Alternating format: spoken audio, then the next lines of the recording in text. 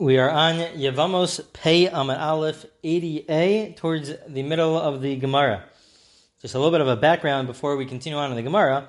We're discussing the idea of a sris, of a man who's not able to have children. So this now has ramifications for when a person becomes a gadol, becomes a halachic adult, to the point where they are obligated in the mitzvos, and they are responsible to observe the commandments, and if they fail to do so, then they would also get punished, because we know that in order to become an adult, it's not just purely based on age of 12 for a girl and 13 for a boy, but it's also based on a combination of age plus reaching the beginning stages of puberty. And so if you have somebody who is not able to have children and they have no signs of going through that process, through puberty, so then when do they become an adult? At what point in time do they become an adult where they become responsible for the mitzvos? So that will be the discussion in this Gemara. So the Gemara says as follows: Itmar. It was stated, Achal chelev mi ben shtem asrei v'yom echad ad ben shmona asrei v'noldu bo simanim tzris. So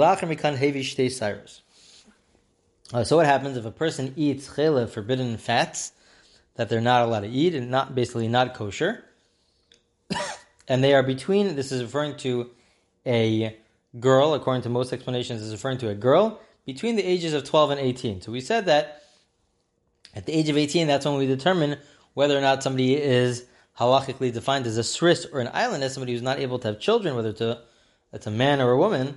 So basically, this person eats non-kosher between the age of 12 and 18. At the age of 18, we have now determined that they're not able to have children. This is referring to a girl. She's not able to have children. Even if after the fact, even after the age of 18, she does develop what's referred to as shtei sairos, 2 hairs, to show how she is starting to go through that stage of puberty. But still, what happens after the age of 18 doesn't make a difference. Everybody's in agreement that this woman is an islandess. She has the status of somebody who's not able to have children. The question, however, is, at what stage do we say that she is viewed as an adult? Because until she goes through that process, she is viewed as a katana. She's viewed as a minor. So this is a dispute between Rav and Shmuel. Rav Amar Nasa Sris Lamafreya, Shmuel Amar Katan Haya Ba'osha. Rav says that retroactively we say that she really became an adult at the age of 12. We just didn't know. We didn't know until then whether or not she was going to become an adult through the regular, normal process of puberty, or whether she's going to become an adult because she was somebody who doesn't go through that stage and she's not able to have children. So because we didn't know. But once she reaches the age of 18, so then retroactively we will say that she was an adult the whole time from the age of 12. However, Shmuel argues, and Shmuel says that no, that she only becomes an adult at the age of 18. Until that point in time, until 18, she is halachically defined as a ketana, as somebody who is not able to have children, and also is viewed as a minor and is not obligated and is not punished for the mitzvos, for the commandments. Okay, that is an important dispute between Rav and Shmuel. Many commentators try to figure out what exactly are they arguing about. Rav says that we could go back retroactively to say that they were an adult the whole time. Shmuel says you cannot go back retroactively. Maybe according to Shmuel, the signs of appearing as a sris, as somebody who's not able to have children, is necessary in order to move, with regards to moving forward and determining her as an adult, but we can't go backwards. Rav says that we could go backwards. Just one other point is that Tosfos brings up this point. In order to punish somebody, in general, you need to have proper warning. You need proper warning from the witnesses in order to really punish somebody. And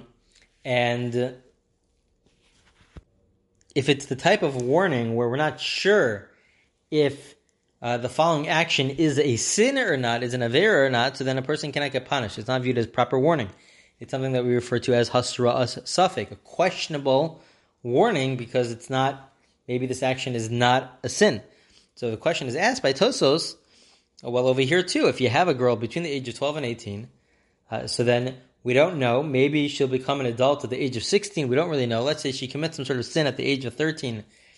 So we don't know whether this is actually a sin or not, where she's deserving to be punished, because it could be that she becomes an adult at the age of 15 or 16. So how could she get punished, even retroactively? Even if we say that retroactively she was an adult the whole time, but at the time that she committed the sin, the warning was an improper warning, because they didn't know at the time whether or not she was an adult or not. That's the question of Tosfos. And you need to have proper warning. The way some of the commentators want to explain, the answer is to say that it is proper warning, because at the end of the day, the act was a sin. Everybody agrees that the act was a sin. Let's say eating non-kosher. Everybody agrees that she was eating non-kosher. The question is just whether she's of age to get punished for this or not. Is she of age where she's viewed as a halachic adult, where she is deserving of punishment, or is she not? But either way, the warning is fine, because in the end of the day, the warning is about the action. The action itself is not allowed. That is how some of the commentators explain Tosfos. Okay, moving on to the Gemara. So we have this dispute between Rav and Shmuel. Do we say that retroactively we say that she becomes an adult already from the age of 12? Now, also as an introduction to the next couple of lines in the Gemara, it's important to note that there are really different stages for a woman in terms of becoming an adult. Until the age of 12, she's viewed as a katana. She's viewed as a minor. From the age of 12 and 12 and a half, she's viewed as a na'ara. As a young woman. And then from 12 and a half on, she's viewed as a bogeres, as ready as an adult. But from 12 to 12 and a half, there's a special status called a na'ara, as a young woman. Various halachos, various laws apply to her when she's of that age, as we will see. And so the question is ultimately going to become, according to Rav, who says that we do go back retroactively to view her as an adult from the age of 12, once we know that she's not going to go through the stages of puberty, because she hits 18 and she hasn't gone through them. So retroactively we will say that she's an adult. Do we also say that from the age of 12 and 12 and a half, she's viewed as a na'ara? She's viewed as the status of a na'ara, as this young woman who has an na'ara, which has her own separate status. So that's what the Gemara is going to go through now. Maskif la Rav Yosef. Rav Yosef asks, L'Rav, Eilinus l'Rav Meir, Yela Knas. Eilinus, according to Rav Meir, should have some form of a fine.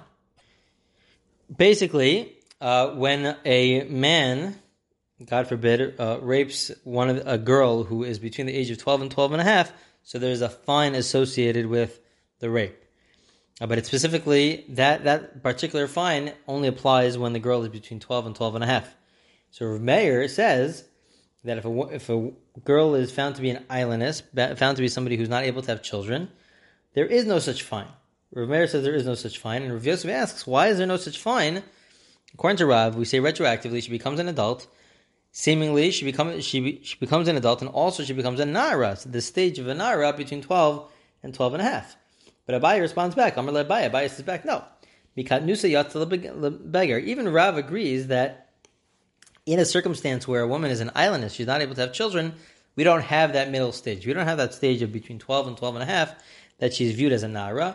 It skips straight from being a minor, from being a katana, to being a bogeres, to becoming an adult. We don't have that middle stage. That is what Abaye says back to Rav Yosef. Now, the next line of the Gemara is very interesting. Amar le, Rav Yosef then says back to Abaye, he says, that's fascinating. And he says, Kol kihani milim al yisayis amri mishamai. Rav Yosef, as explained by the commentators, he was somebody who taught many teachings, but he forgot his teachings. He had a memory loss, and he forgot them, and then Abaye, when he said his answer, he remembered that was actually something that Rav Yosef himself said. So he said, it's great to have all these teachings that are in my name, that he forgot, because he had this memory loss. And he said, it's great that it came back, that somebody mentioned the teachings that I already taught. Because he also, even though he asked the question, but he previously gave the same answer as Abaye, in essence saying that it goes straight from a katana to a bogeres, straight from being a minor to being already an adult, and we do not have that stage of between 12 and 12 and a half for an ailinus. What's his proof? Titania, because it's taught in a brisa.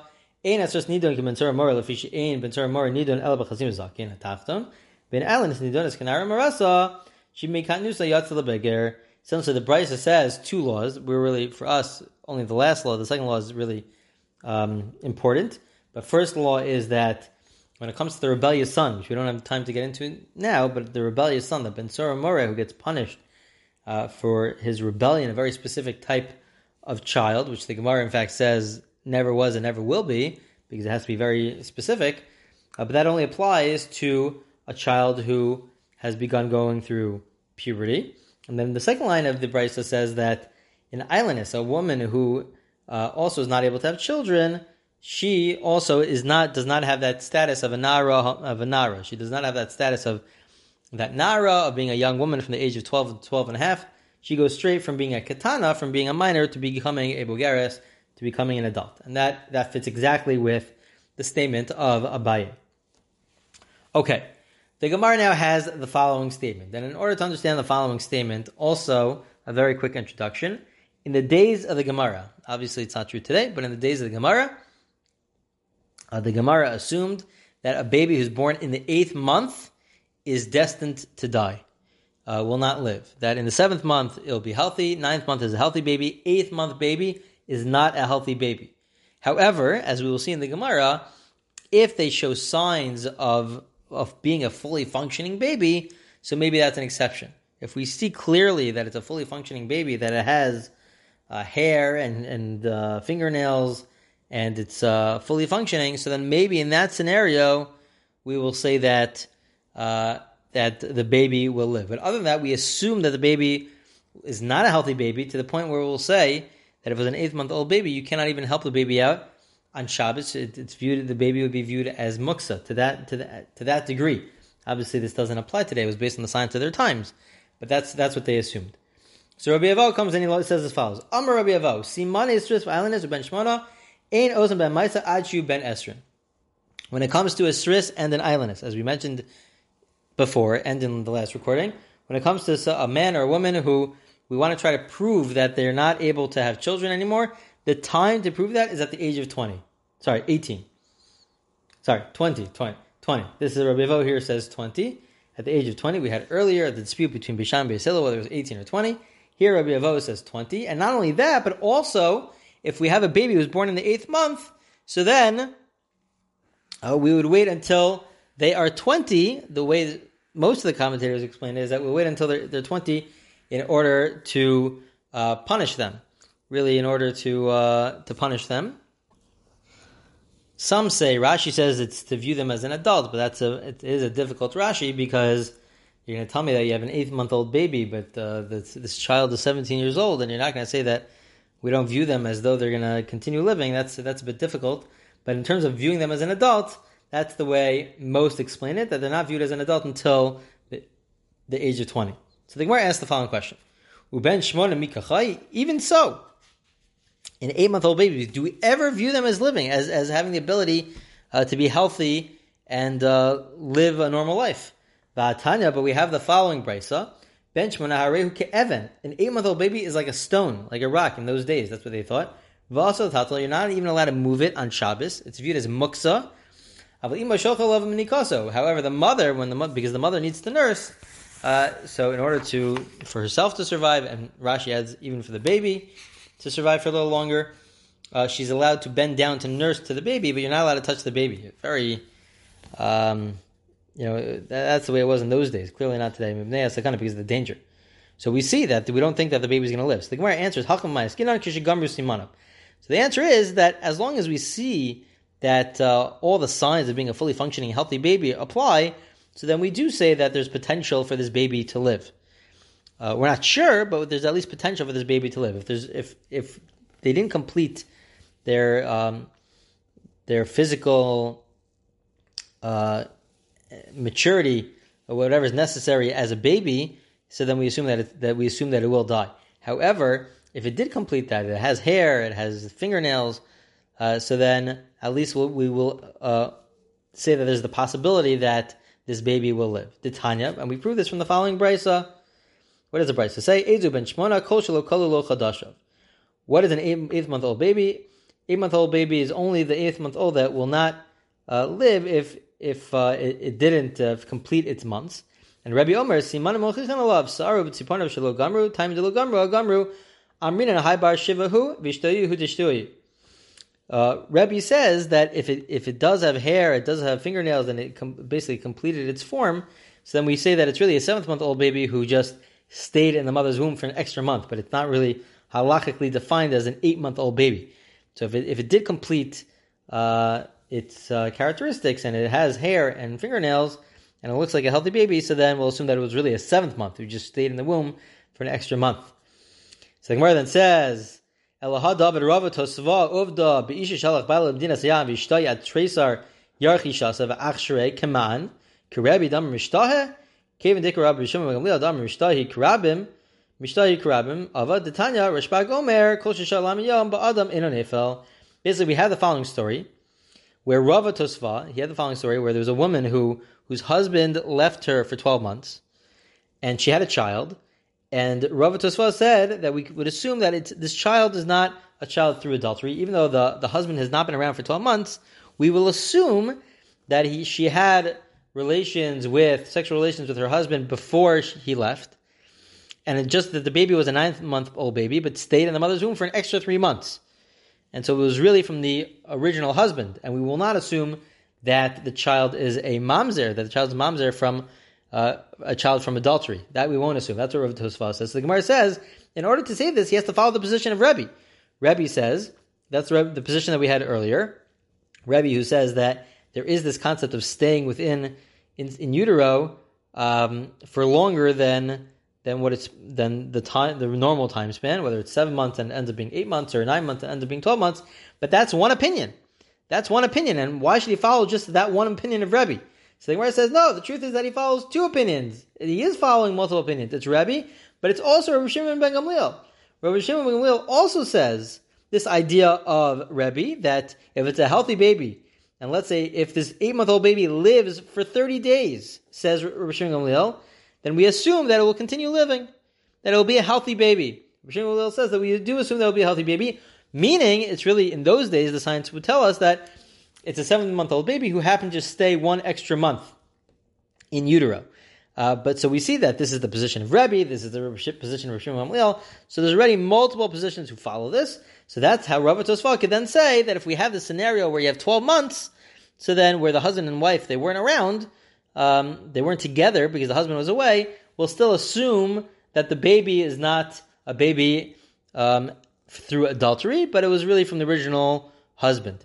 Now, just to note, the commentators explain that if it was more than 12 months, then we won't assume that it was from the husband. If it was more than 12 months, we'll already assume that she committed adultery. Additionally, if the husband and wife, they tell us that the husband really came back. Nobody knew about it, but the husband came back for a night, or whatever it was, the husband came back and nobody else knew about it, so then we will trust them. We'll trust them to say that they were really together, even though nobody really saw the husband. Okay, so that is some halachos about a sris, when do we determine that they become an adult, and also about this concept of an 8-month-old baby, which we clearly do not follow today based on the science of today, but based on their times, they were trying to figure out at what point in time do we say that an 8-month-old baby is really halachically a healthy baby.